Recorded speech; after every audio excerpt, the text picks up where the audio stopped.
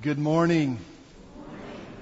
Welcome back, those of you who've been on vacation. I can see who's been on vacation, the nice tan, the well-rested, refreshed look on your face. If you've got a Bible, let me invite you to turn to Colossians. We're in chapter 1. We'll start looking at verse 9 this morning. If you are just back from vacation, been out for a couple of weeks, or if you're visiting, we're early in a sermon series in the book of Colossians. This letter, which was written over 2,000 years ago, is a living letter. A letter from the hand of the Apostle Paul to the church. First to the church in Colossae, but now handed down to us by His Spirit. It was given so that we might see the supremacy and sufficiency of Christ in all things. To see that He is our supreme and sufficient Savior. For there is no other name under heaven by which man can be saved. That we would see Him as our supreme and sufficient Lord. For all authority in heaven and on earth has been given to Him. And that we would see that He is our supreme and sufficient head. For He is the firstborn of all creation as well as of the dead.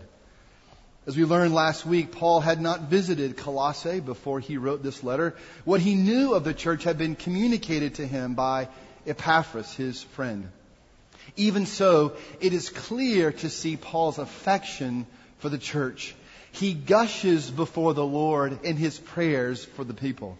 He praises God for the inward working of the gospel in their life, the way that faith had taken root in their hearts, that had drawn them to the Lord Jesus Christ.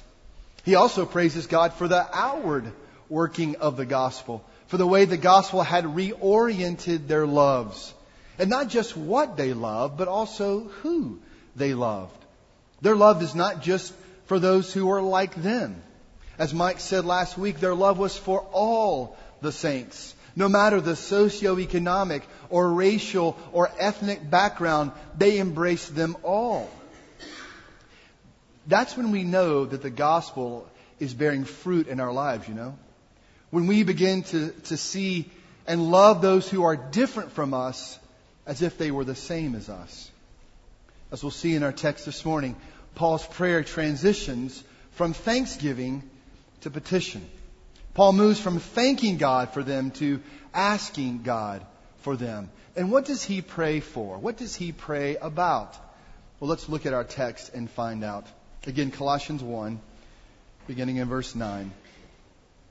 And so from the day we heard, we have not ceased to pray for you, asking that you may be filled with the knowledge of His will in all spiritual wisdom and understanding, so as to walk in a manner worthy of the Lord, fully pleasing to Him, bearing fruit in every good work and increasing in the knowledge of God. May you be strengthened with all power, according to His glorious might, for all endurance and patience with joy, giving thanks to the Father who has qualified you to share in the inheritance of the saints in light. He has delivered us from the dominion and the domain of darkness and transferred us to the kingdom of His beloved Son, in whom we have redemption, the forgiveness of sins. Let's pray. Heavenly Father, thank you for the reality of this truth, that you have transferred us out of the domain of darkness and into the beloved kingdom of your Son. Lord, would this reality dominate our minds and our hearts and our lives? And Father, would you speak to us, your people, for we long to hear from you words of heaven. We pray in Jesus' name. Amen. Well, like many of you, our family has had the privilege of spending some time at the beach this summer. And every time we go to the beach, I'm always fascinated and excited by what I see, both on the beach and in the ocean. I love seeing the varieties of fish. I love seeing the different sizes and shapes of the seashells. I even love the beautiful green colors of the ocean. But nothing fascinates me more than watching wave after wave after wave wash against the shore. The waves never end. They never stop. There's not a stop button someone pushes to give the ocean a break overnight. Or swimmers, for that matter. The waves keep coming and coming. When I think of Paul praying for the church, whether it's the Colossian church, whether it's our church or other churches, that's the image that comes to mind. Wave after wave of prayer washing on heaven's shore. Relentless. Unceasing. That's actually the word Paul uses in verse 9. And so from the day we heard, we have not ceased to pray for you. His prayers for these young believers continued on without stopping, without slowing down, without running out. They were unceasing. Have you ever wondered how often you should pray about something? I used to wonder that all the time. I wondered if there was a certain number of prayers I needed to pray for a particular request. I especially wondered that when my prayers didn't seem to be answered. I assumed that maybe I hadn't prayed often enough or maybe even hard enough. And if you've ever thought that, you know that's a terrible place to be, isn't it? It's anxiety producing because you never know if I've prayed enough. And I want to be clear, when Paul says that we haven't ceased praying for you, he's not saying that he prayed for these believers all day, every day, all the time. Rather, I think he faithfully and consistently prayed for them. Every time God prompted him with their burdens and their thoughts about these Colossians, he prayed for them. Anytime he felt a burden to pray, he would pray to God for them. And I think that's a wonderful rule of thumb for you and for me when it comes to praying and wondering how often that we pray. We pray as long as there's a burden. We pray until God answers that burden. But it's not just the frequency of our prayer that I think we wonder about. I think we also wonder about the purpose of our prayer. Paul would say that prayer is informative. But informative for whom? I think we tend to think that our prayer is informative for God.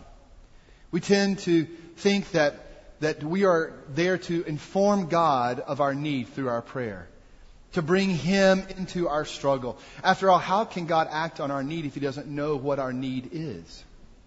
And while I think that might be a popular view in some circles, I don't think it's a very biblical view, actually. The Bible over and over reveals God's intimate knowledge of our lives. Perhaps the best example is from David in Psalm 139. He opens the chapter with praises for God's ability and His desire to know Him, to know us. He says this, "O Lord, you have searched me and known me. You know when I sit down and when I rise up. You discern my thoughts from afar. You search out my path and my lying down and are acquainted with all my ways. Even before a word is on my tongue, behold, O Lord, you know it altogether. You hem me in behind and before and lay your hand upon me. Such knowledge is too wonderful for me. It is high. I cannot attain it." There wasn't anything David could tell God about his life that he didn't already know. There was no single need or thought in David's life that was hidden from God. In fact, God knew David better than David knew himself. And God knows you better than you even know yourself. God already knows it all. And I hope that brings you encouragement this morning as you consider your own understanding and practice of prayer. Nothing at all is hidden from God. God's knowledge of our lives is not dependent on us telling Him about it. So yes, prayer is informative, but not for God. Well, if not for God, then for whom?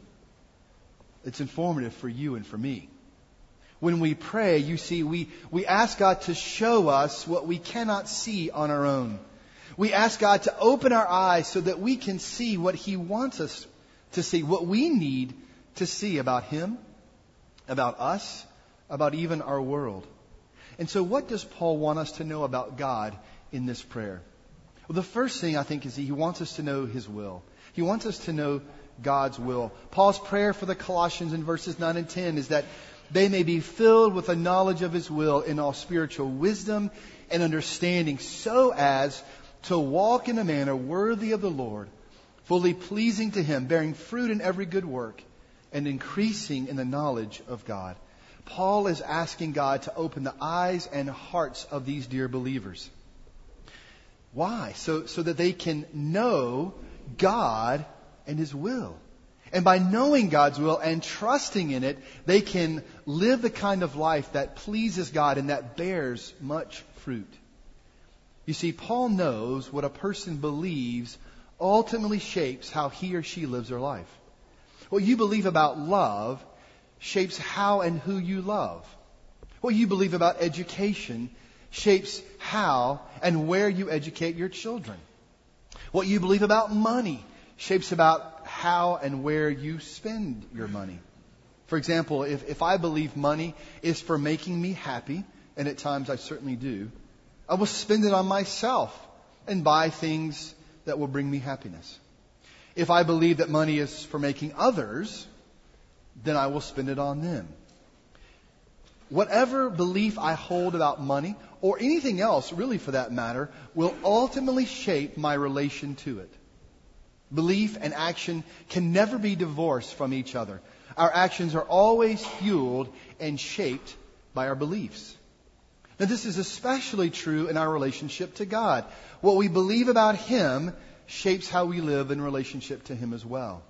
If we believe that He's all powerful, that He's all wise, that He's all loving, then we will trust Him even when life hurts and we don't understand what's happening. Paul prays that God would grow us in the knowledge of Him and His will. And of course, the starting place for that knowing is the Bible, right? It's God's Word. This is where God has chosen to reveal Himself to us. This is His special revelation. But how does knowledge of God become belief in God? How do we go from knowing God's will to trusting in His will? Paul says it's through spiritual wisdom and understanding. And this is really a way of Paul saying that this spiritual wisdom and understanding is really the eye-opening work of the Holy Spirit. You see, only God's Spirit can reveal the truth of His will so that we can accept it and believe it. Now, this was vitally important in light of the culture the Colossians were living in. Colossae was situated in the country of Phrygia. It lay on the southern banks of the river Lycus, which was a southern tributary of the Meander River. Now, the Meander River was famous for its many curves. As a matter of fact, the English word meander comes from this river, which means wander or winding about. Now, the Meander River wasn't just describing a geographical feature of the physical landscape. It was actually a metaphorical feature of the spiritual landscape. Colossae was a mixture of differing cultures and religious views. As these groups mixed together, a meandering spirit of the age began to infiltrate and be built up in that community. It began to fill the community with false ideas about the person and work of Jesus. Some sought to dilute the message of the gospel by adding works and traditions to it. Others sought to, like the Gnostics, reject Jesus outright and spoke of a different knowledge and truth altogether. The Apostle Paul anticipated the impact this spirit of the age would have on the church. He wrote to Timothy, one of his pastoral interns, if you will, who pastored the church in Ephesus. He wrote these words in 2 Timothy 4, that the time is coming when people will not endure sound teaching, but having itching ears, they will accumulate for themselves teachers to suit their own passions. The spirit of the age in Colossae or Ephesus is no different than the spirit of the age in our culture either. There are many voices in our culture diluting or rejecting the truth of God for a new truth, a more accepting truth, a more tolerable truth. And yet any truth outside of God's truth is really no truth at all.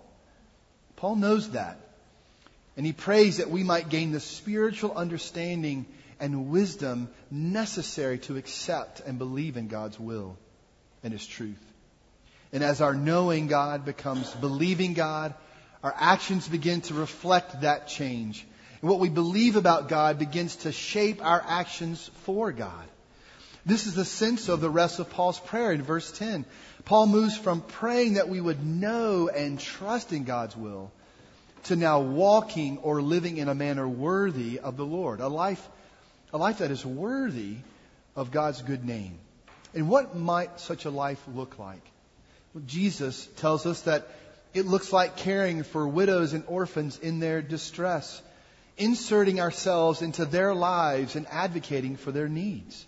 It looks like loving our enemies and doing good to those who hate us, seeing them with eyes of compassion and mercy and not judgment or revenge.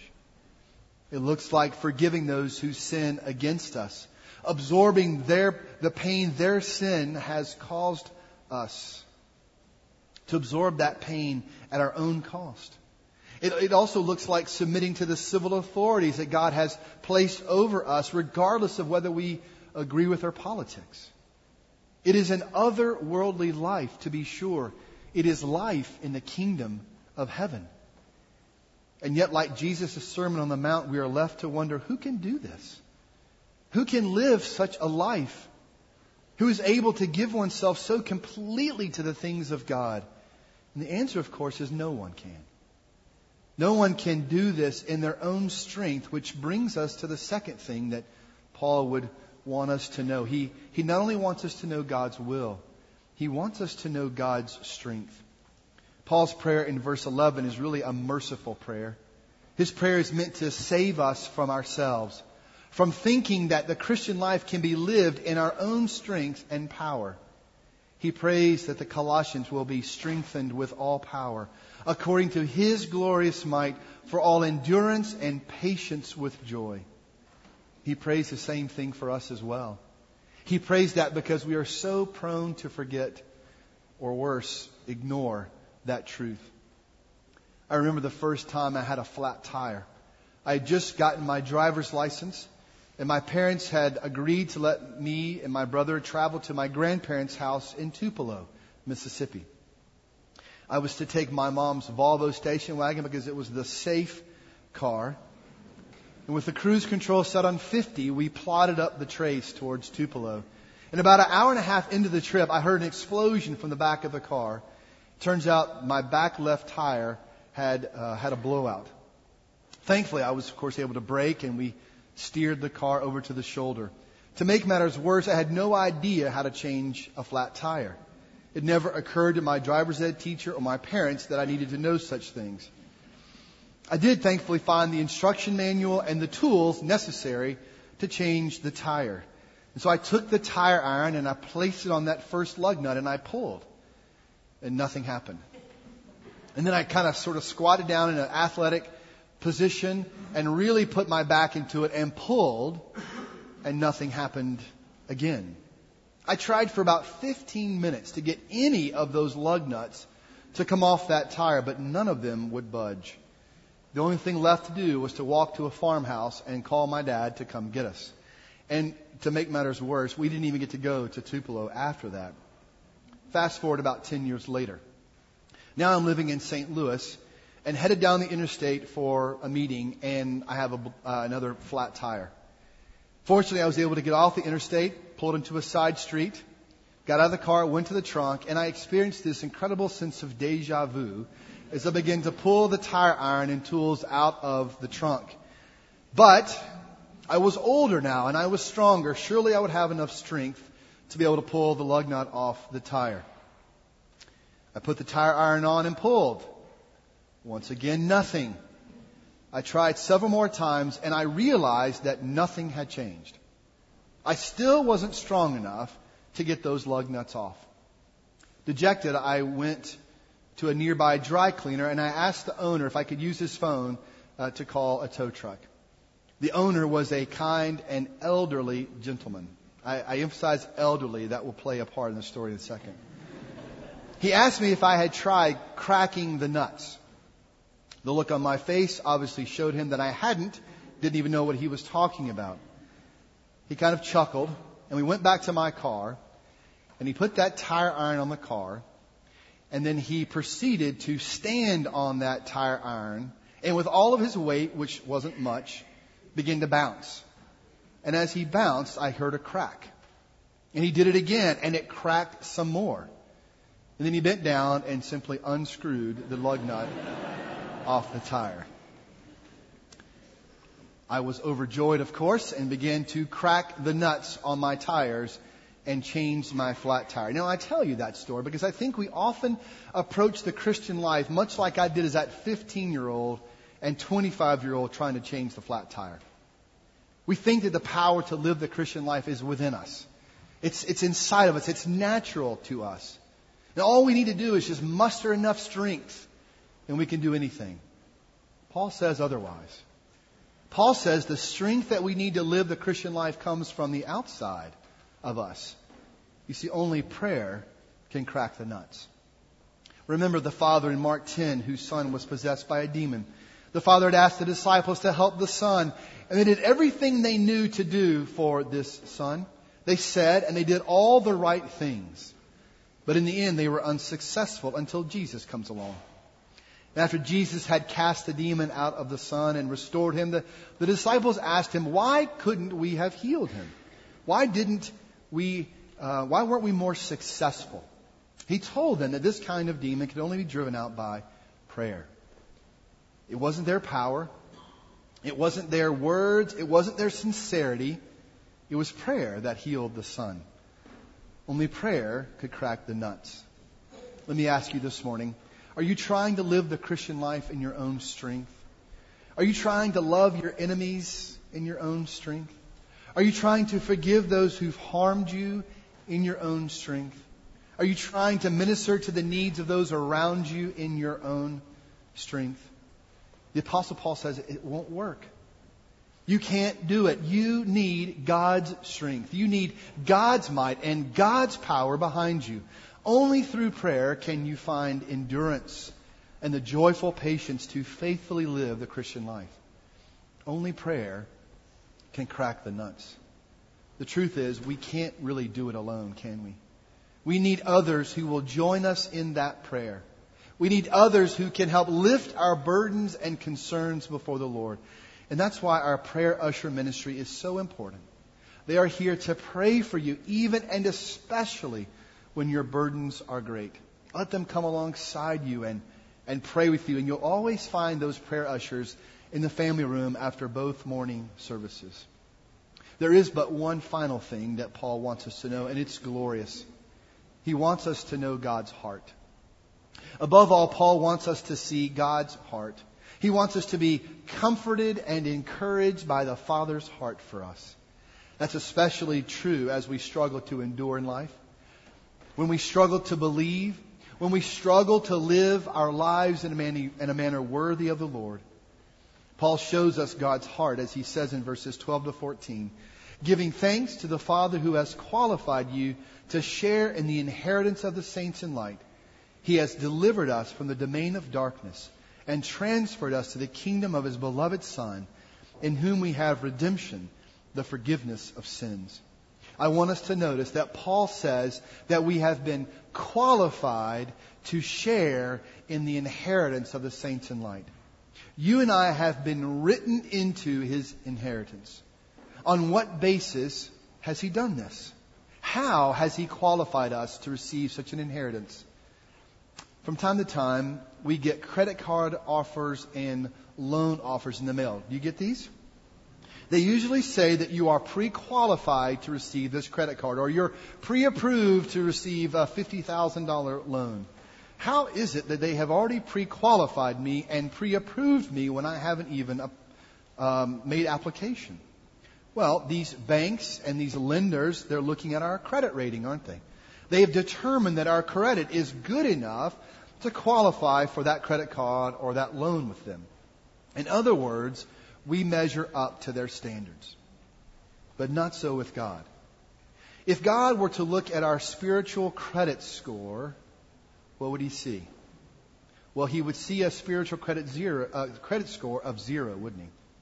He would see a massive spiritual debt to spiritual asset ratio, wouldn't He? And that's a financial terminology, right? But I think you get the picture. Spiritual debt to spiritual assets. There could be no justification to receive such an inheritance. We wouldn't qualify. Why? Because we wouldn't measure up to that standard. So then how is it that we have been qualified to share in the inheritance of the saints in light? If it's not our good credit, then whose is it? Paul says it's His Son's good credit that we have received. Jesus, remember, was born without any spiritual debt. What's more, he incurred no spiritual debt. Before the Father, he lived a blameless and a perfect life. Though he was tempted as we are, he was without sin. Because of his perfect spiritual credit score, his death on the cross meant that our spiritual debt was wiped away. Jesus redeemed us from our debt. He absorbed the consequences of our spiritual bankruptcy once and for all. But he didn't just redeem that debt. He credited to our life his perfect spiritual credit score, a score that can never go down. It is given to us as if we had earned it ourselves. Because of it, we become co-heirs with Christ and with all other saints in light. In Christ, we see so clearly the Father's heart for us. We see a love that spared no expense for you and for me. A love that cost God everything to make us His own. Is it any wonder that our response should be anything other than thankfulness? When you understand the depth of your need that is matched by the wideness of God's mercy, how can we not be thankful? How can we not live thankful lives? Paul's praying for the Colossians was relentless, like waves washing onto heaven's seashore. Paul says our giving thanks should be as well. You've heard us say before that in the Greek, the present verb tense always has an ongoing action. It's something that we do and keep on doing. So when we read in verse 12 that we are to be giving thanks to the Father, it's something that we do now and continue doing. We never stop. Like wave after wave washing onto the seashore, we continually give thanks. My prayer for us is that our lives would be defined and marked by thankfulness. That as God reveals His will, His strength, and His heart for us, that we receive them with thanksgiving. May the Spirit give us all spiritual wisdom and understanding, that we would know His will fully and walk in it. That we would know where our strength lies for living the Christian life, and that we would know God's heart for us as He has made us the recipient of His eternal inheritance. May God do that in and through us for His glory. Amen. Let us pray. Oh, Father, forgive us for thinking that we can live the Christian life in our own strength, for thinking we have advanced beyond our need of Your help. We forget how weak we are and how powerful Your strength truly is. By Your Holy Spirit, help us to grow in the knowledge of Your will and walk in it. Help us to remain thankful and joyful for Your heart and our inheritance in the midst of our struggles. Anchor us in the sure-footedness of the gospel and Your love. In Christ's name we pray. Amen.